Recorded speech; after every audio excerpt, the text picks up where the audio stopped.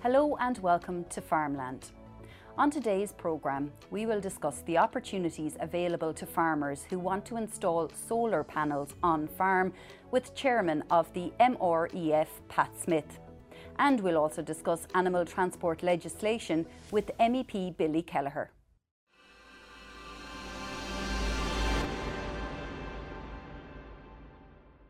But first, we're joined in studio by Seamus McMenamin from Bord Bia, the Sector Manager for Sheep Meat and Live Exports. Seamus, tell us about the calf export market to Europe first of all. What's the outlook? Yeah, the demand for calves has been fairly good. There's been good demand from sort of our key customers would be the Dutch and the Spanish. And there's been, the Dutch trade has got off to a good start and the Spanish trade just tends to start from now on. So up until the end of February, we'd exported about 17,000 calves or just below it. And that compares to about 12,000 calves in the same time last year. So it's been a very good start, and I suppose there's been good demand from customers. There's sort of been a recovery in the beef trade and demand, particularly from food service, and there's lower cattle availability in Europe. So there's good demand for the cattle that are available, and that's then transferred across into good demand for our calves. In terms of the recent legislation that came from Europe in terms of animal transport welfare, was there a concern among our industry that could impact heavily on our calf export potential if some of the initial proposals were to come into force? Yeah, no, there were definitely big concerns that it could impact the trade. We had the reviews in Europe and ongoing, and even during those reviews, Ireland was called out as best in class on several occasions, and even our level of implementation of the current law and current legislation as it stands. I think the reason for these reviews is that the legislation just wasn't being applied in other regions, whereas it was being applied here. So we were sort of being penalised for something that like we were complying with the legislation. So no, there were concerns, and I suppose the initial recommendations, I suppose, that came out would have effectively ended the calf trade. Pushing the calf age limit to 35 days, restriction on times and distance of transport. So that thankfully was thanks to the sort of lobbying of some of our live exporters, some of our MEPs in Europe and things. So they done a great job and sort of took the recommendations back to something that was more realistic and more workable, that can allow this trade to continue, while at the same time, applying the law as it stands and respecting that, and with obviously animal welfare of the calves being at the front of that. For those who don't understand, I suppose, the importance of our calf export trade, who maybe feel that we shouldn't be exporting live animals at all, can you explain, I suppose, economically what that trade means to us as a country? Yeah, well, I suppose if we look at our live animal exports last year, they were valued at about £215 million. And there was about 240,000 cattle exported, and 140,000 of those were calves, and they're exported in the spring. So generally between February and May. And last year it did extend on a bit longer just with COVID and things, but on into June. But usually the calves are exported at the start of the year. Now the seasonality of our dairy herd calvings, obviously we've got 1.5 million dairy cows, and they tend to calve in a 12-15 week window at the start of the year. So if we did not have the live export trade as sort of an outlet for these animals, it would mean in 2 years' time there would be a surge of beef availability. And we can in fact see it at the minute in terms of the cattle availability statistics. If we roll back to 2020, the calf exports were back maybe 40 or 50,000 from the year before. And if you now look at the cattle statistics, we've got an extra 50,000 cattle in that age group on farm that would or should have been exported. So no, the calf exports account for about 10% of the calves born here to a dairy cow, and they're just an important market outlet for these animals. There's also they're an outlet in particular for the Frisian bulls. There's not that much demand here for Frisian bull calves, and the Dutch market in particular is a very good market for those. And then if we go to Spain, then about 50% of the calves that they take are Frisian bull calves, with the balance being Angus. So it just it is like it's an important market outlet because it takes a lot of these spring-born calves that are born in the same period and removes them from the system as such, so that in 2 years' time we don't see a massive surge in cattle availability, which will then translate back into an impact on the beef price. Of course. Recently we have heard rumours, I suppose, that people were bringing maybe calves to marts and weren't selling them and were abandoning them, and exporters are finding it difficult to export. I mean, obviously there's a lot of things going on in the world at the moment. Some were to do with supply chains, some were to do with storms even preventing exports.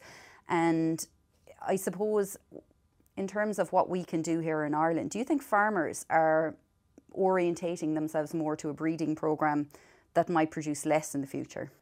Yeah, well, certainly there's been a shift towards more sex semen and more AI, to get more Frisian heifers and reduce the number of bull calves, and it is growing in popularity. And then you then have the option then to use a beef sired animal then, or a beef bull to get a beef calf, which is just higher value. So I suppose the more effective that this these sex semen technologies can be, the more higher value animals that can then be used for beef production or export, in fact, because we do export a good proportion of these beef cross calves. So it is about moving in the right direction and not having, that increase in the number of these lower value animals.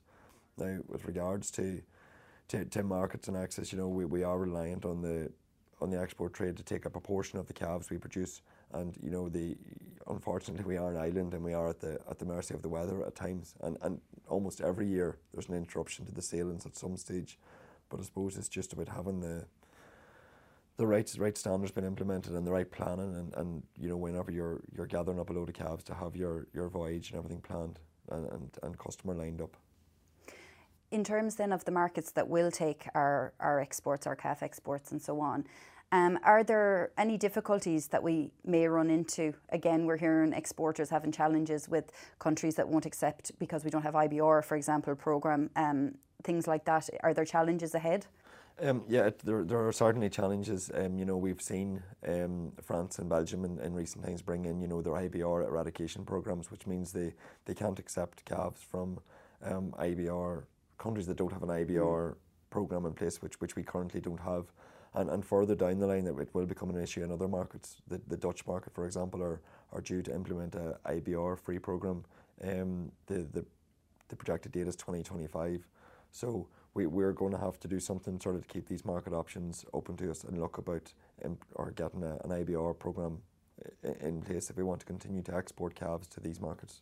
Finally, Seamus, just the overall outlook then for exports from Ireland. You were recently on a trade mission in the Gulf region in the United Arab Emirates to develop more relationships over there. What sort of markets are we looking at next? I suppose we're continuing to focus on the markets that we have close to home. So we have, obviously, our calves continue to go to Europe. That's their main market outlet. We've then got quite a good trade for live animals going to Northern Ireland. So we sent about 70,000 cattle there last year.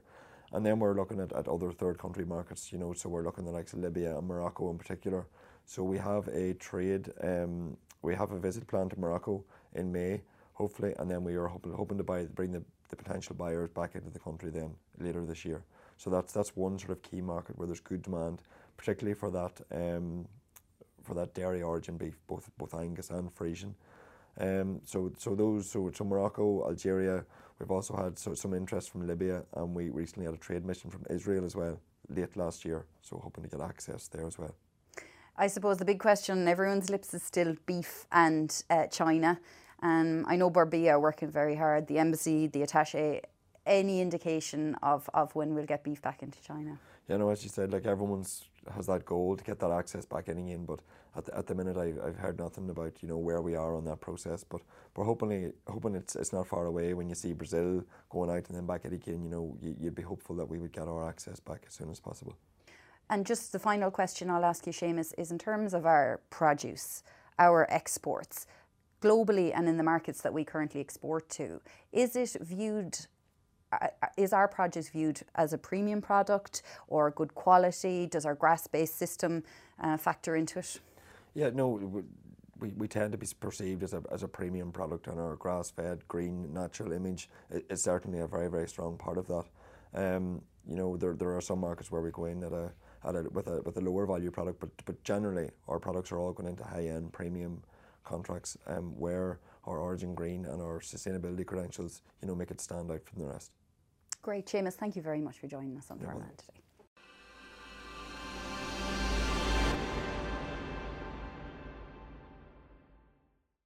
Fianna Fáil, Ireland South MEP Billy Kelleher, you're very welcome to Kerry, where tonight you are the guest speaker at the Kerry IFA AGM.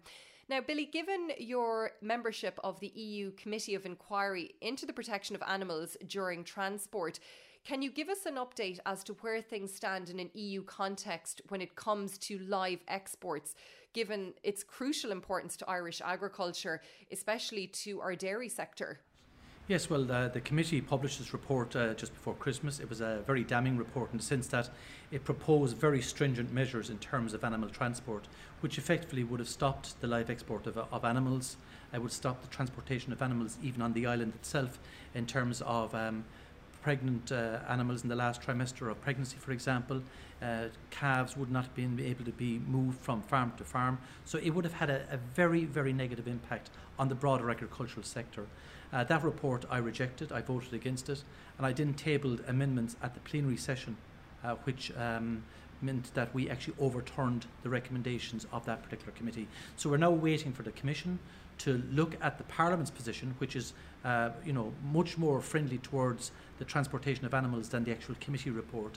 And over the next number of years, they will be bringing forward proposals and regulations around the issue of animal transport. There is no doubt there are still significant threats to it, but at least we are now starting from a place where there's an acknowledgement that we must be able to access the European market.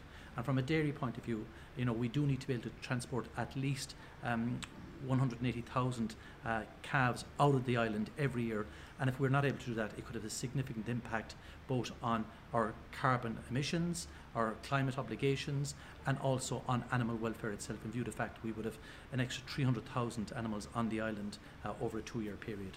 Billy, is there a concern though that there will be changes to the status quo, to what we see at the moment? Can that continue for live exports going from Ireland? Is there so much pressure from an animal welfare point of view? Can live exports be sustained at current levels and current conditions? Well, I firmly believe that we can enhance animal welfare standards in transportation from Ireland to the European markets.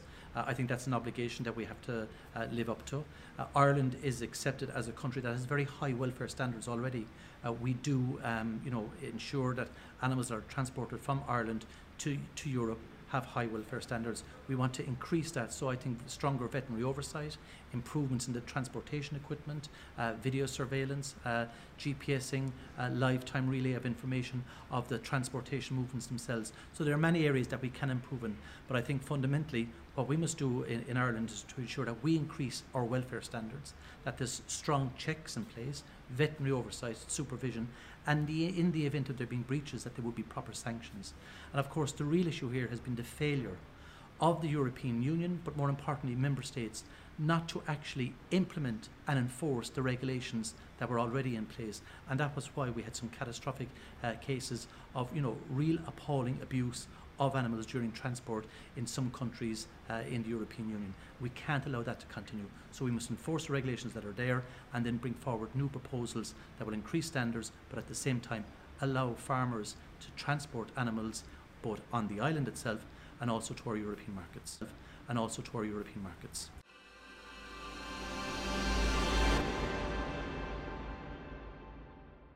I'm joined in studio now by Pat Smith of Local Power, who is also the chair of the Micro Renewable Energy Federation. Pat, thank you for joining us today. Pleasures. So first of all, Pat, let's talk about solar. Obviously, we're in a time in the world at the moment that climate change, climate challenges are really coming up, and every country in the world, every sector in the world has to try and do their part to reduce emissions, particularly in the run-up to 2030 and subsequently in the run-up to 2050. In terms of solar in Ireland, particularly for the agricultural community, there's a public consultation, I believe, about to start in relation to, for example, getting exemptions for solar projects. Do you think that there is more of a willingness now to push the solar end of things and renewable sources such as that? Yeah, I think that we're well behind the curve in Ireland compared to the rest of Europe. And farmers would know that who travel. If you go to Germany or England, most farms have solar on their roofs, both for generating their own electricity and for exporting to the grid. Notwithstanding that, there is movements that are positive. For the first time, we've a grid connection agreement started in December for this year, which will allow farmers to put up to 50 kilowatts of solar on their roofs and get a grid payment for exporting to the grid. Planning exclusions are coming, have been very slow, and it's been very disappointing that it's taken 3 years of intensive lobbying by MEP to get to a point where we're now at a public consultation. For something that's not costing anything, I think the government have questions to answer in the fact that it took so long to get this far. So hopefully we'll have that in the next couple of months. And as far as I'm concerned, there should be no need for planning for putting solar renewable energy on the roof of farm sheds or indeed homes or whatever else. From a farmer's perspective, in talking to farmers, and I would have installed solar on about 50 farms last year, and there's an increasing interest among the farming community to install solar PV, both for their own consumption and for export to the grid. However, economics comes into play, and the supports that have now been put in place are not attractive enough, in my opinion. They need to be improved, and I would be encouraging the government to increase the grants, particularly to the farming community. And I know that the Minister for Agriculture is looking at this, and certainly by the middle of the year we're expecting to see very significant grants in place. And with those grants, I think there'll be massive uptake by the farming community. And Pat, there's a 60% grant, I think, there for the solar PV at the moment. What would you think it should be? 80%, 85%? Or is there just not the political will there to really push the likes of solar? Well, the grants that are there currently, they're talking about a 60% grant. That's what the Minister has referenced.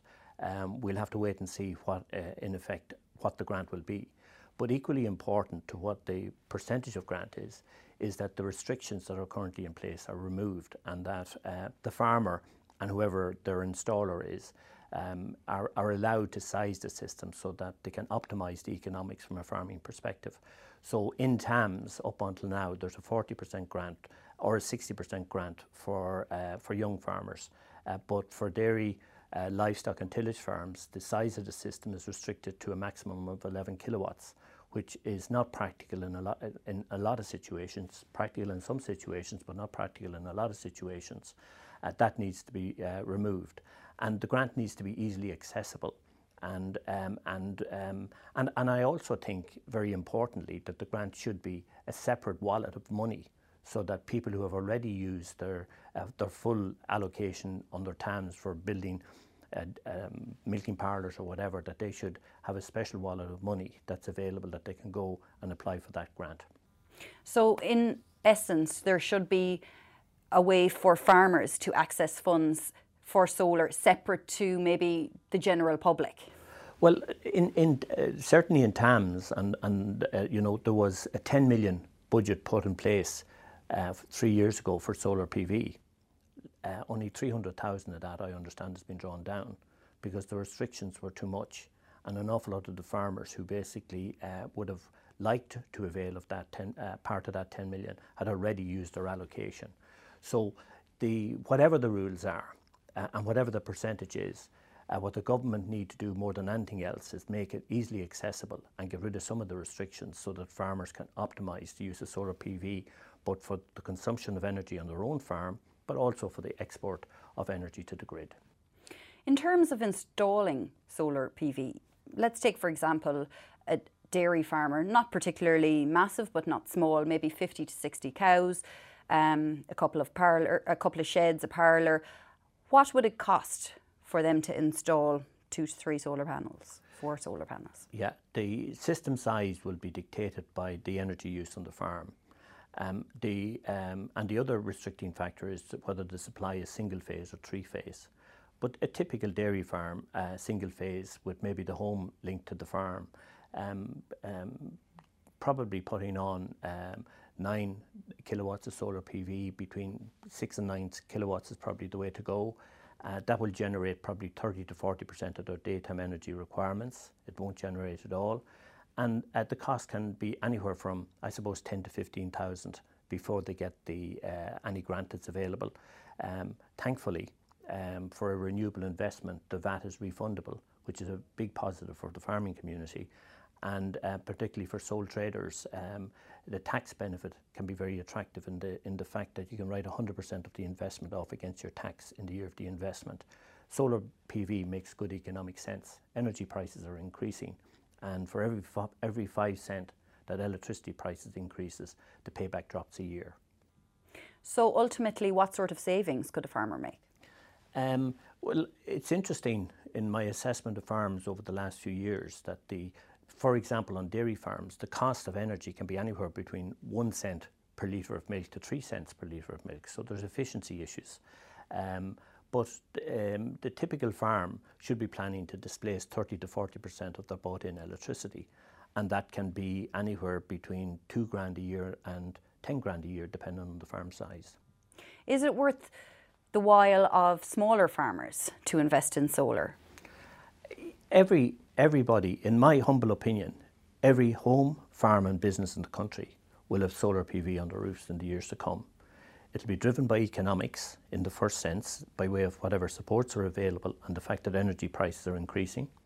It will also be driven by the sustainability piece, and we now see the impact of a geopolitical issue in the Ukraine on diesel prices, on electricity prices and whatnot. And it'll also be driven by policy, because we have to decarbonise. We can talk the talk, but every citizen in the country has a role to play in trying to meet those climate change targets that we've now signed up to. And farmers who do install solar PV, what is the situation with them exporting back to the grid? And, you know, there has been talk recently as well that farmers may not get the credits for using solar energy, or may not get credit for selling back to the grid.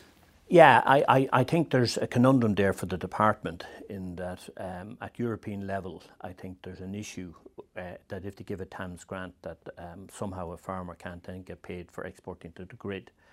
I certainly had some discussions with the Department of Agriculture, and I think I've highlighted the impracticality of what they're proposing and the fact that it's not going to be policeable.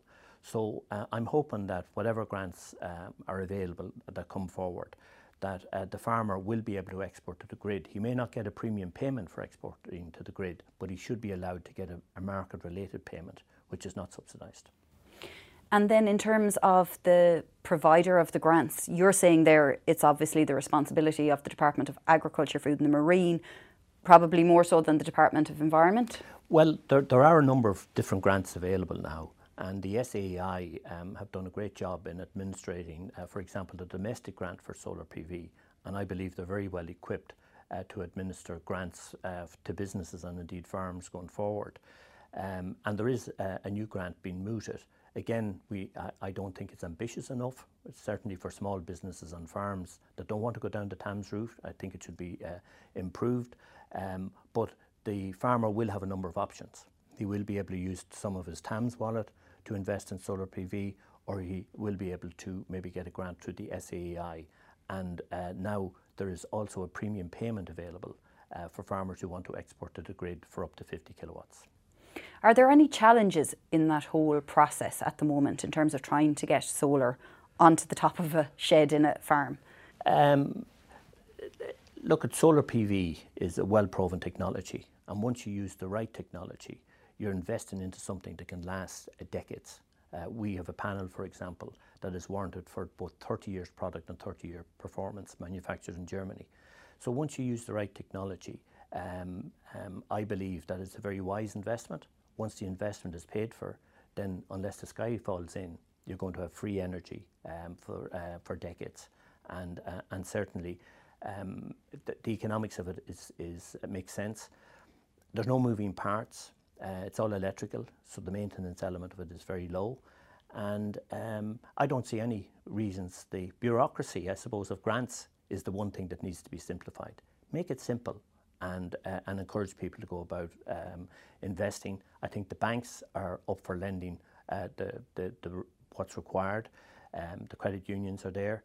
And indeed, by way of paybacks, a farmer can look forward to between 3 and 5 year payback on his investment. And that's not bad when you're looking at a technology that can deliver for the next 30, 40 years for him. And Pat, Pat, in terms of the solar at the moment then, in the world that we currently live in, with inflation rising daily and the cost of energy rising daily, do you feel there should be more of a push and more support coming from the likes of the department or from government in a way of seeking a solution to rising energy costs at the minute? It's a complex one, and the government do have the wherewithal to try and assist. And I think the way energy prices are going, they're going to have to intervene a lot more. And certainly think they're up for it. We're in uncharted waters. It's 70 or 80 years since we had a situation like we now have in Europe, and nobody knows what's going to happen in the next coming months. And all we can do, and all farmers can do, is control the controllables and hope that the government can guide and assist in every way possible to see homes and businesses through this, because it's not going to be easy for everyone. And finally, Pat, just referring back to what we were discussing there earlier in relation to the exemptions that may come through the planning process for solar projects, do you think that they could be open to perhaps environmental challenges?